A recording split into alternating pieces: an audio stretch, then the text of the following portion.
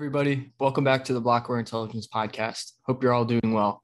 Before we get into the show, let me tell you a little bit about our sponsor, FTX US.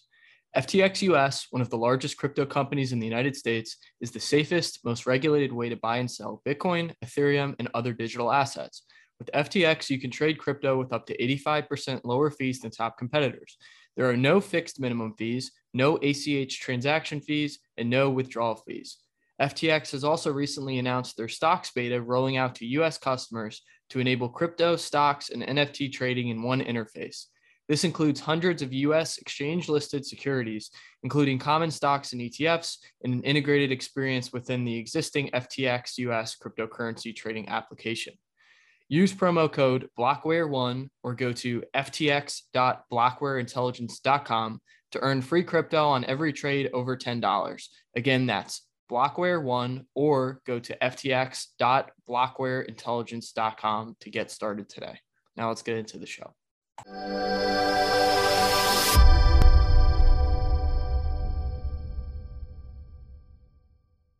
Hey everybody, welcome back to the Blackware Intelligence Podcast.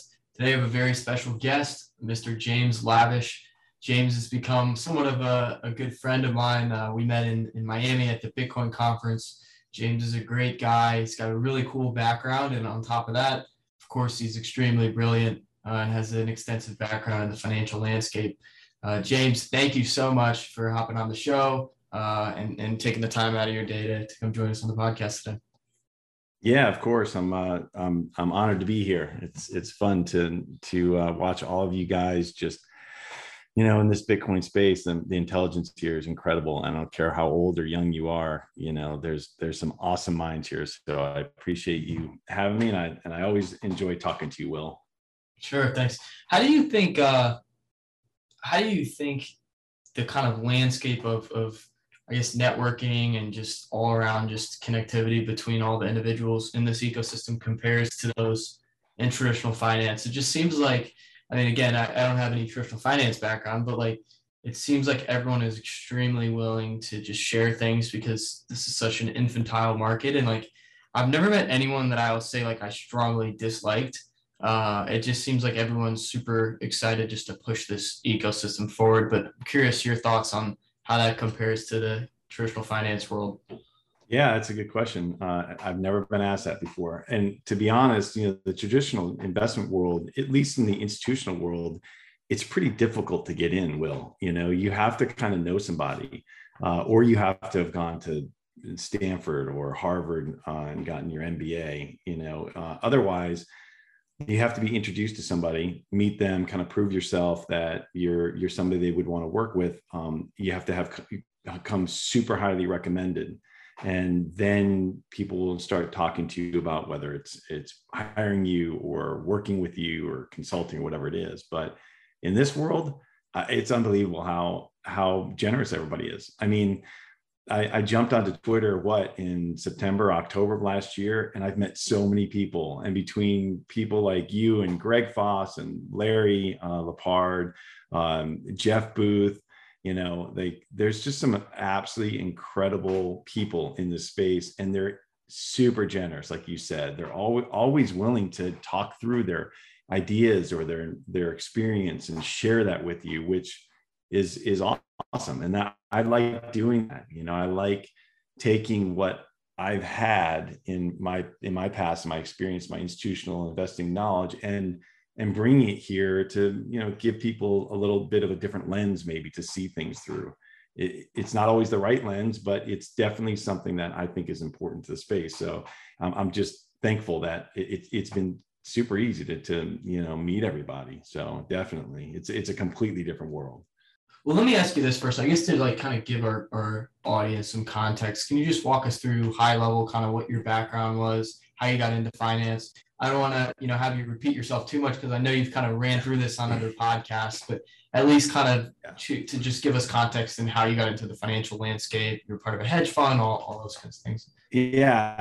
We'll do the really fast recap for people who haven't heard but I was a hockey player in college. I was playing hockey at Yale, and I was good enough and doing well enough that my plan was to go to play NHL right after college. And we don't have scholarships in the Ivy League for sports, so I was paying my own way. But the trade-off was I was getting a great education, and so I knew that. Fortunately, my senior year, I got hurt, and it was pretty much a career-ending injury, and I was left with no real plan and no identity. And so I wasn't sure what I wanted to do. I was in New York. The team that I tried out with, the New York Rangers, they went on to win the Stanley Cup, and I was sleeping on friends' sofas trying to figure out what to do and how to pay my bills. So, I ended up meeting some people and figuring out, well, I'm pretty good at math, and what do you do if you don't know what you're going to do, but you've come out of a school like that? You go to Wall Street, right? But I didn't want to become an investment banker. I thought that's not really where I want to spend my time, putting together deals. And really, when you're young, you're just working 100+ hours a week, putting together pitch books and deal books for mergers and acquisitions, pretty much. But I found this world of trading, institutional trading and investing. And my first job, I got hired by a British investment bank to trade something called ADR arbitrage, which is trading foreign securities on the New York Stock Exchange. And you can buy and sell them and translate them using the currency and a basket of securities and the stamp tax and all that. And you can arbitrage between one exchange and the other. Back then, we didn't have spreadsheets, so whoever could grab their calculator and do it the fastest, we didn't even have iPhones, right? So it was like a little calculator, just as quickly as you can, and you got the trade if you got it fast enough. So, and that was really how I started meeting people in hedge funds.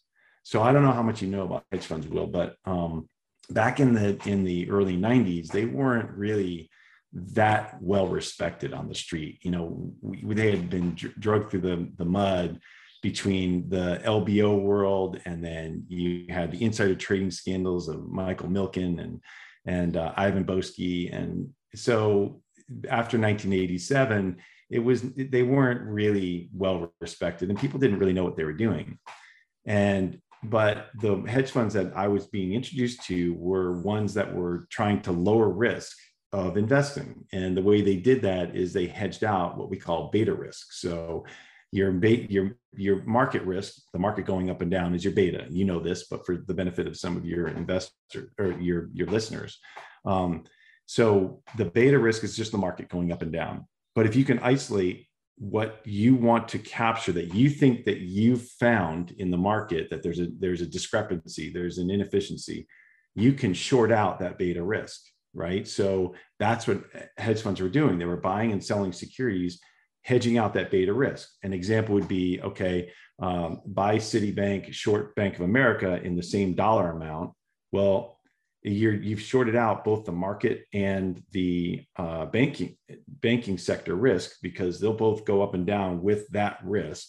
But if Citibank is a better company, has better underlying fundamental value than Bank of America, then that spread should close. You're short this and you're long this. So even if they both go down, that spread should close, and Citibank comes up and Bank of America comes down in that ratio, if that makes sense. So that was how I got into it, just understanding that mathematical relationship and being able to do things like that. So yeah, I think that's super helpful. It's super interesting as well. It's always cool to listen to people who were in the financial world like longer before me, and just hearing about like how inefficient things were. Now like all these spreads are super tight, and like it's really difficult to get into any type of arbitrage type of trading, and especially in the traditional finance world. In crypto, we still have all these like crazy fat spreads that you could arb out, and there's a lot of opportunity there. But in traditional finance, a lot of that's kind of been arbed away over time as the market gets more efficient. So yeah, cool. I think it's both. It's both the market being, the market got more efficient, but it's also because just structurally interest rates came down so much that if you think about it, you're keying everything off of the risk-free rate, right? Risk-free. So, which we know now, being Bitcoiners, that nothing's risk-free. So, but the point is that as the interest rates came down, that spread that everything's keyed off of lowered. And so it's been very difficult to find any yield anywhere, because if you're going to take on risk, then if you can make 3, 4, 5% doing something that's slightly riskier than this, then you'll do it. But back then it was, we were trying to make between 9 and 12%. And that's after the early 90s, we were trying to make 12 to 15%. So now that's been collapsed all the way down. And it's really difficult to be profitable if you have something go wrong in your portfolio, because you can't weather that spread blow up will blow up your portfolio if you're not making enough return on each of the individual investments on the way along. So the analogy is you're picking up nickels in front of a steamroller, so. Yeah, no, that makes a lot of sense. I didn't think about that as well. What do you think the perception from some of these traditional finance entities is of the space, like overall, but most recently with all these blowups? Yeah, I think, look, I have a very small circle of these individuals, especially compared to someone like you, but the few people that I do talk to, I think there's kind of a mix right down the middle of some people approaching this as, yeah, I told you so, this thing's a scam. And then you've got some people that say, hey, look, I'm actually interested in getting involved in this space now, because it seems like, there's a lot of distressed pricing and a lot of forced selling, perhaps some things that are analogous to things that have taken place in traditional finance. Like you look at Three Arrows Capital versus long-term capital management, right? I mean, pretty much the same thing. So like, how would you say the perception from those individuals you speak to has been of the space overall, as well as most recently over the last few months with all these crazy events that have taken place? Oh, I mean, in the mid 2010s, so like 2015 to 2018, all of it just was considered a scam, a total scam. Like there was just Ponzi scheme after Ponzi scheme. Nothing was differentiated really in my world, for the most part. And then since then, some people have started to understand it. And so you have very few people who really understand the space and understand that Bitcoin's different than everything else. And, they get it. But they come from a traditional mindset, right? So the traditional investing mindset has everything keyed off of again, that risk reward, and everything's looked at as risk assets. So bonds were your safest asset, and anything in equities and beyond is a risk asset, right? So, and crypto was just lumped in with all those risk assets, and people thought of it as technology. And so technology analysts are the ones who were covering it, and technology portfolio managers. And so what you got was very few people who really understand it. And then you have a few people or a bunch of people who think, oh yeah, I'm in the space. I see that there's a lot of, there's a way to create some alpha here in my portfolio because of the volatility, and with assets that are rising in value, volatility is a good thing. And so, but they just started buying anything from Bitcoin, Ethereum, Cardano, Solana, whatever they put in their portfolios, because they kind of saw it all as the same. And they were looking more along the lines of what's the asset and the market value of each of these assets, and where do I think those market values can shake out. And so a lot of them were just making bets. And so that's another chunk. And then the last chunk is just completely, they just completely shut down to it. Like, don't want to even talk about it. So it's, but I think that they're coming around. And when you have firms like Fidelity put out reports like you and I have talked about before, that's really important to have somebody in the traditional space, like one of the top 5 investment managers in the world, to put out something that says, look, this is why this is different. That's a pretty big stamp of not necessarily approval, but it gives it validity. It says like, this is something that needs to be considered. And so I think that things like that, and things like a little bit of legislation around this, some clarity from our regulators on how things are going to shake out with, not just know your customer, the KYC, but also how are things going to settle properly, and what are the tax implications of these things, and how are they treated, as whether they're commodities or they're securities, or how are they going to be classified. And once we have that, that gives institutional investors a whole lot more ground to stand on. And remember that 98% of them are only thinking first, what's my fiduciary duty? And then I can go from there. And if I don't understand, if I can't have clarity from what this thing actually is, well, then it opens me up to litigation from my investors if I don't understand it well enough. So that's kind of where we're at right now. And, that's from the institutional world. In terms of correlation, like how do you think Bitcoin will behave relative to other assets? Or some of these correlations will increase, and like how will Bitcoin evolve as in terms of like how people will think of Bitcoin in their portfolio? No, that's a good question. I don't think that the correlation will increase. It will decrease in my mind. And there's a number of reasons around that. But the first thing is we talked about just a few seconds ago was, look, the people who are interested in this space, in the institutions, they're from the technology side. Like they look at this as technology. The technology analysts are the ones who are analyzing it. The ones who understand cryptography and cryptocurrency implications and how it all fits into the space. But once that kind of bleeds over and really moves into the financial world, and people start looking at this as it's digital money, I think that's where it starts to differentiate itself.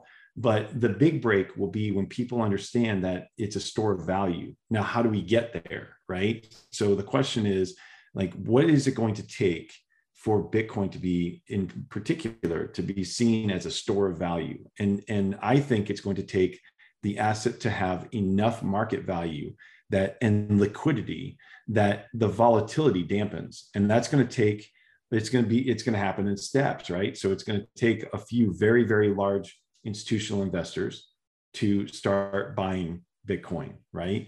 And not just buying it, but then also announcing that they've bought it, right? So you've got 5 firms. We talked about this before. We've got 5 firms that control $30 trillion of investment assets in the world. So if you figure that there's, about $700 trillion in total investment assets, $730 trillion in investment assets, that's a lot, 30 trillion out of 720. So, but 5 of those firms, you got BlackRock, Vanguard, Fidelity, State Street, and Morgan Stanley. And if any of those firms start announcing that they've really taken this and considered a separate asset. And we know that we talked about Fidelity. We know that they're doing something.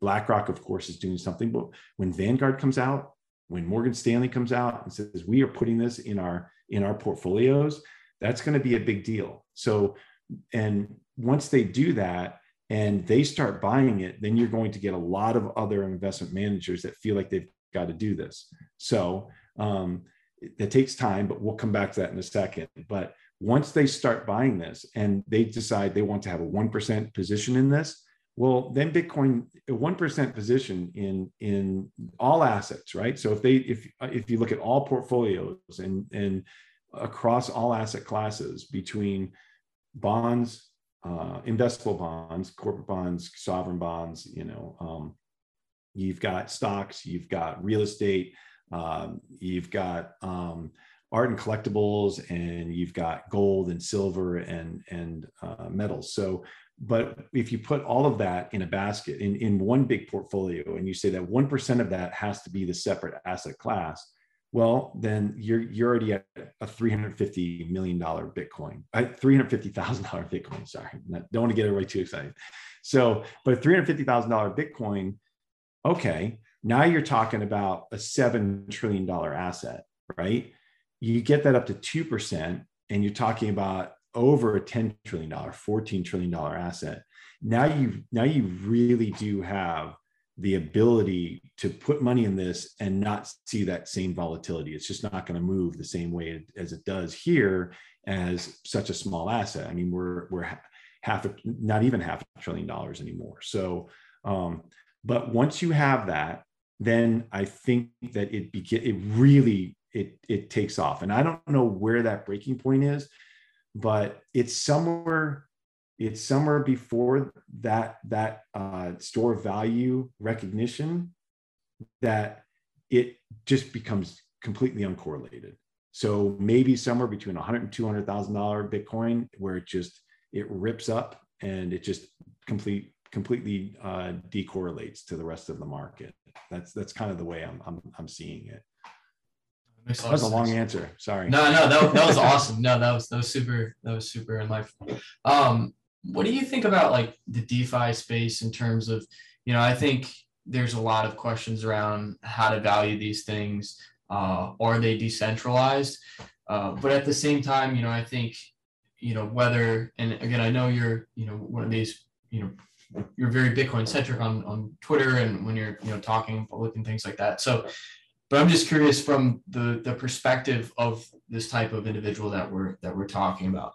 Do you think that they'll basket in these other, digital assets with Bitcoin, or do you think they view these things as more of kind of quasi digital businesses, while Bitcoin is more of a commodity? Like, how do you kind of think they'll approach the two, or will they just view them, basket them together?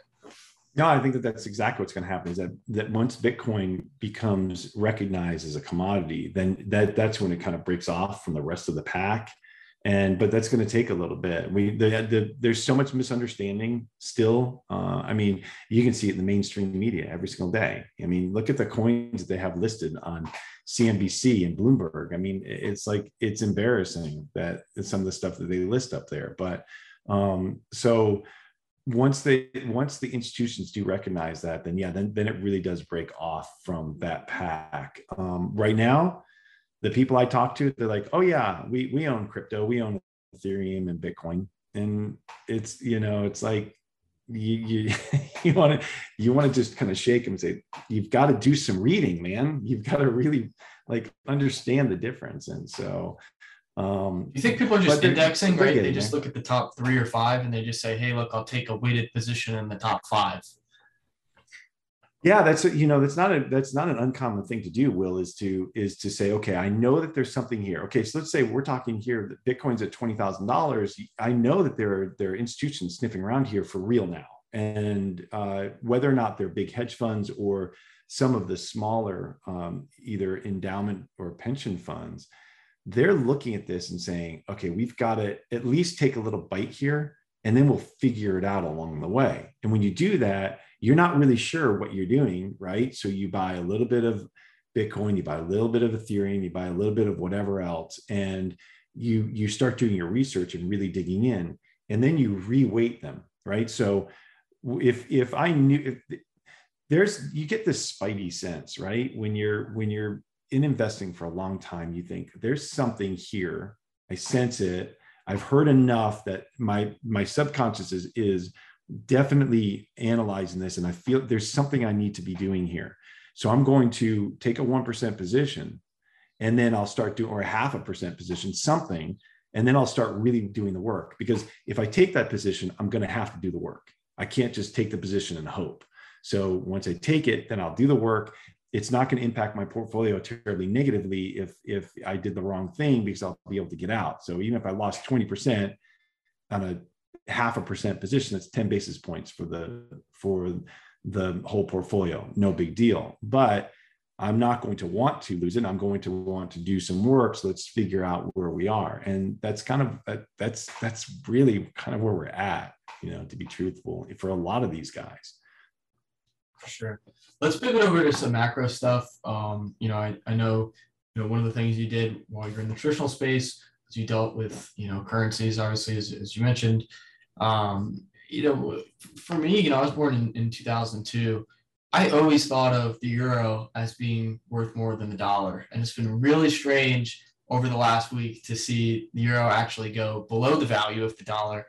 Can we, I don't even really know where to start with this stuff. I mean, I want to just get your thoughts on everything going on with the euro and the yen. I mean, it's just absolute insanity, at least relative to anything I've personally ever seen in my short investment career. So I guess we could start with the euro and then go to the yen, or wherever you want to go with it. No, the euro it's kind of mind-boggling, right? So there are structural problems with Europe, right? So they've got this southern belt of countries that Greece and Italy and Spain and Portugal, that they don't have great balance sheets, right? So they have a lot more debt than they have GDP, right? So but they're in this collection of countries that have all agreed to use this central bank. And so the central bank is setting their rates. Okay, so you've got the central bank setting their rates. Meanwhile, they're actually not doing anything, right? So you've got this inflation that's just completely out of control there. 8.6% was their last print, which is a record out there.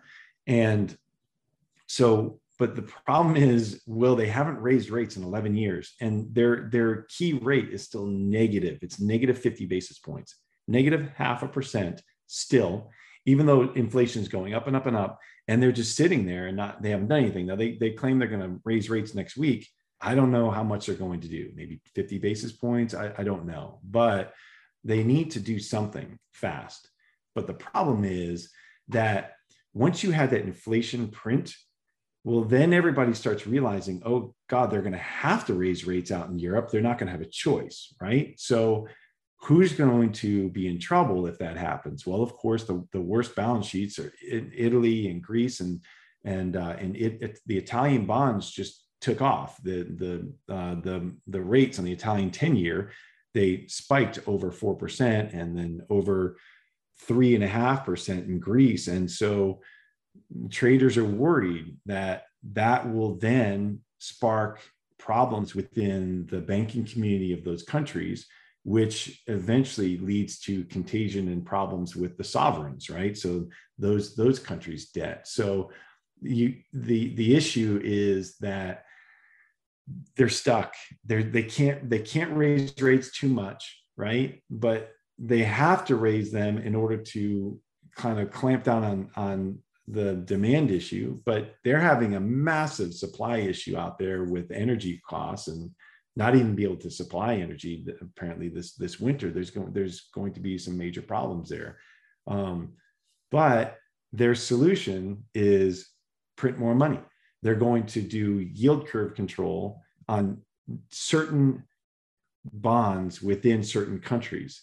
So they haven't done this before, where they're just like, okay, well, we're going to buy the 10-year, they've called this a fragmentation tool. It came out a few weeks ago, and they said, we have this new tool. It's called the fragmentation tool. It's a measure that we can use in order to make sure that we are standing behind, and we'll do all that we can do to support all the countries that are part of our union. Okay, well, what they're doing is called yield curve control, where they're cherry picking certain maturities and saying that we're going to support this maturity of this country. And the one that is obvious is the 10-year in the 10-year treasury in Italy. And so immediately after the 10-year spiked, as soon as they said that, it came back down, because people are like, okay, it's going to be okay, because the ECB is going to support Italy. And so they're in trouble. So what happens then? Then the Central Bank of Europe is buying those bonds, and it gets put on Europe, the European Union's balance sheet, and then everybody has to pay for it. But you're paying for countries that don't have great policy, right? So they're not going to have austerity like they ought to or need to, in order to pay for that, in order to get their debt and GDP aligned with their own country. And so who has to pay for it? Well, the northern countries have to pay for it. And eventually there's going to be enough frustration and anger from the north that they're paying for policy that's troubling in the south, and they're not going to want to have to take on this debt as a union. And so the question is, do they force them to reprice their debt, or do they or they actually push them out of the union, but eventually something breaks. I don't know when it happens and how long it takes, but this is just not a good path to go down. What do you think about the yen as well? I know they've implemented yield curve control. I remember looking briefly one day, and the yield had spiked up to I think it spiked up like 25 bips or something, and then they came back in and bought it back down. But it seems like they've basically chosen to sacrifice their currency for the stability of the bond market. Which is what yield curve control is. The yen is now below, I think it's below its 2000 lows. So I think it's the lowest it's been in like 25 years or something like that. What do you think, like how will that kind of play out? Yeah, the thing is, okay, so it's the lowest it's been in 25 years. That's one thing. But the second thing is the pace it took to get there.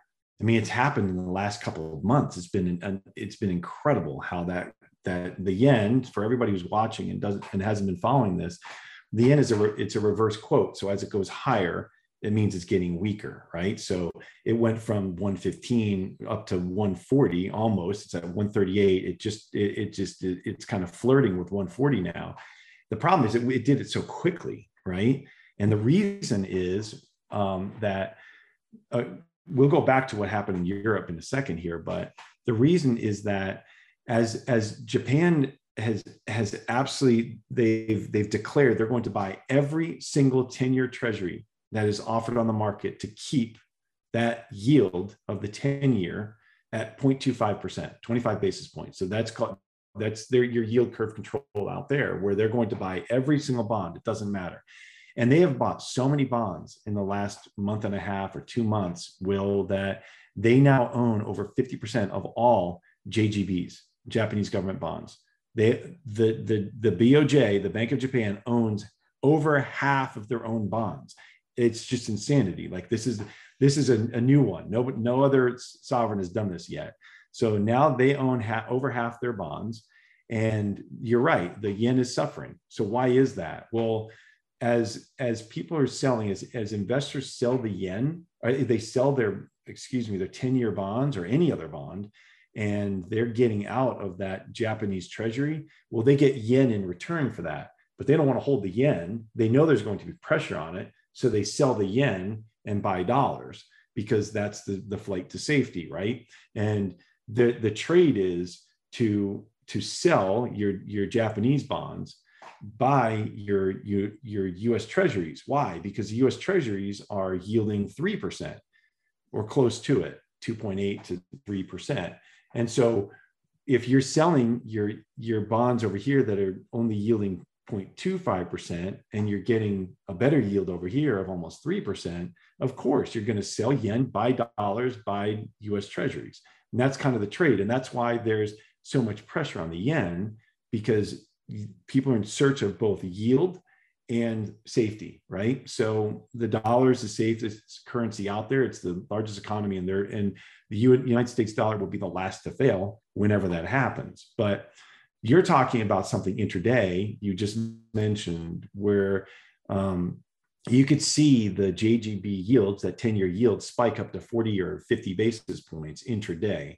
And honestly, that what's happening there is it's not that the Japanese government's having trouble keeping up with the trades. That's happening outside their open market window, their federal open market window, right? So those are after hours trading in our hours, right? So, and really what it is, it's hedge funds who are doing what's called a short swap position. They're going short the JGBs, they're shorting the bonds and long the yen, making the bet that eventually the Bank of Japan is going to have to back off and allow that 10-year to go from 25 basis points to 50 or 75 or even 1 full point, and just let the natural market move it to the right spot. And when that happens, well, then you're going to have that treasury, the 10-year, go up in yield and down in price, and the yen go up in price versus the dollar, because it's going to come back down from 140 or 138 down to 135 or below,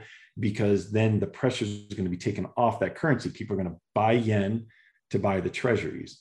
and that's going to be the trade. And so that's what you're seeing happen off hours. When you see it spike intraday in our hours, that's what's going on. So that makes sense. Do you think there's any likelihood that the Fed will ease up to essentially take off some of this pressure on what our allies and the countries that make up of the euro and Japan as well? And kind of every man for himself, man. Every man for himself. No, I don't think that the Fed is really considering that. And I think with the, if we go back to the Bank of Japan, you've heard me say this before, I think they're just playing a game of chicken with the Fed and thinking, well, look, they're going to have to stop raising rates here at some point in the near future, because the data that's coming out is showing that we're either in or heading into a recession. And we don't have to go through all that data. It's all over the place. But knowing that at some point here in the near future, we're going to have to pull back. And if you just look at one of the things that it's easy to look at is the Eurodollar futures. And so if you look at Eurodollar futures, those are just deposits of their US deposits in foreign countries by foreign parties, right? And they're keyed off of the Fed interest rate. So one of the things that'll show is that when that turns and those yields start coming back down, it shows that the expectation is for the Fed to stop raising rates. And right now it's showing that somewhere between December and March, that's when we roll back over. Okay, so Japan is thinking, if we can just hold out through the end of this year, then we'll have won the battle, and pressure will come off the yen, pressure will come off of our treasuries, and because the US Treasury rate will come back down, and that push for yield will ease a little bit. So that's kind of what they're thinking over there, I think. So, but that kind of answered your question a little bit. When do I think the Fed's going to blink? Well, we're in an election year, and it's midterms in November, and I think that the Fed's going to want to declare that they've beat inflation at some point here in the near future, and that will allow them to pause. They're not going to immediately reverse, I don't think, and that would be shocking to me. But I think they'll raise again here, 75 basis points. Some people are saying a full point. I don't think that they'll do a full percent unless we get some really bad data here in the next in the next short while. I think that they'll still stick with that 75 basis points. And if they do want to raise it a full percent, they better start talking about it, because that would shock the market. You've seen what happened in the market. It immediately sold off thinking that, oh God, it's going to be a whole percent.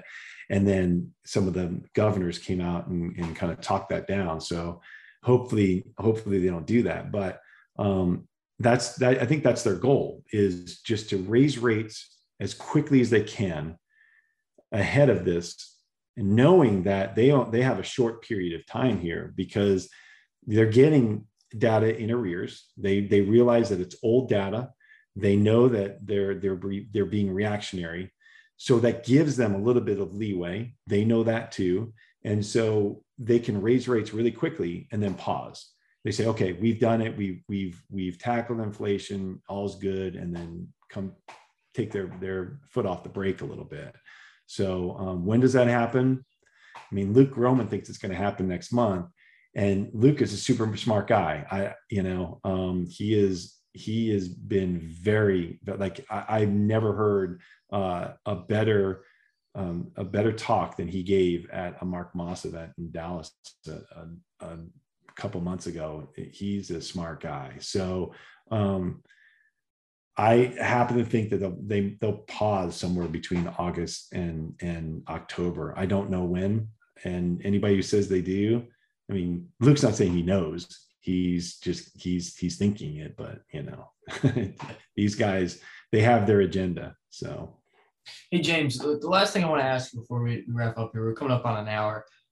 When you wake up in the morning, what do you look at to kind of get your gauge on the market? I mean, I'm guessing you're, as a Bitcoiner, you're I go rolling over and checking the straight Bitcoin to trends. your profile and I check every single thing you quote that you tweeted overnight because you guys stay up late, your kids. Thanks. No, I make my rounds. I want to see, being on the West Coast here. I don't wake up at 4:00 in the morning to make sure that I'm ready for the market. I'm not actively trading right now, so I can wake up and have the luxury of most of the information having already come out and being synthesized. So I will make my rounds between Larry Lepard and Luke Roman and Lynn Alden and and just start reading through what is going on. Of course, Zero Hedge has every single headline that's come out. I try to stay away from mainstream media as much as I can, but what I do is I will look through the charts that are coming out every single day of certain things, like the euro dollar spread, like where are these rates, where's the yen right now, and this stuff changes from day to day because one day we might have a CPI print, dig into that, or a PPI print, or one day we might have unemployment numbers. And so it's kind of the flavor of the day sometimes, but I will absolutely look at those charts. And the first thing that's easy to do is just pull up the Bitcoin chart to see. And it's not, hey, how much money have we made or lost? It's more of what may have happened overnight that caused this thing to move quite a bit, and then dig in from that perspective as well. So I don't know if that answers your question. No, totally. I like the Twitter answer. I like to use my Twitter as a quasi Bloomberg terminal as well to get information. Yeah. So you just gotta clean your feed up a little bit of. So you gotta follow a couple funny people, but mostly great information. Yeah, you need to have some of the shit posters in there. It's kind of funny. So and I'm laughing about it, but this has been a pretty stressful time for a lot of people. This has been super stressful. And even those people who are not in some of the protocols you're talking about, and some people who didn't get wiped out, that's been awful for a ton of people who got taken for their money, their savings. But this is super stressful right now, Will. And this is about as stressful as I've seen it for money managers, for portfolio managers in my 28 years.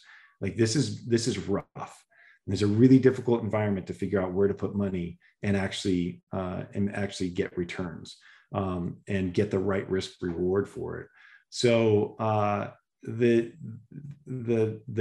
levity is actually pretty welcome. And I can see it in the Twitter space. There's people are getting very short with each other. They're super quick to lash out, accuse each other of certain things. And I've seen fist fights break out on trading desks. This is not new. This is it's a different medium to voice your frustration and anger, but it's the same thing. And if you can keep your cool in this environment, you'll make it all the way through. And that's the hard thing to do, is keeping your cool, managing your emotions.